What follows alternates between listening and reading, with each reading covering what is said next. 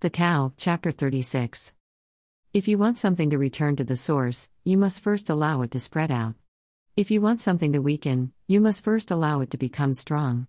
If you want something to be removed, you must first allow it to flourish. If you want to possess something, you must first give it away. This is called the subtle understanding of how things are meant to be.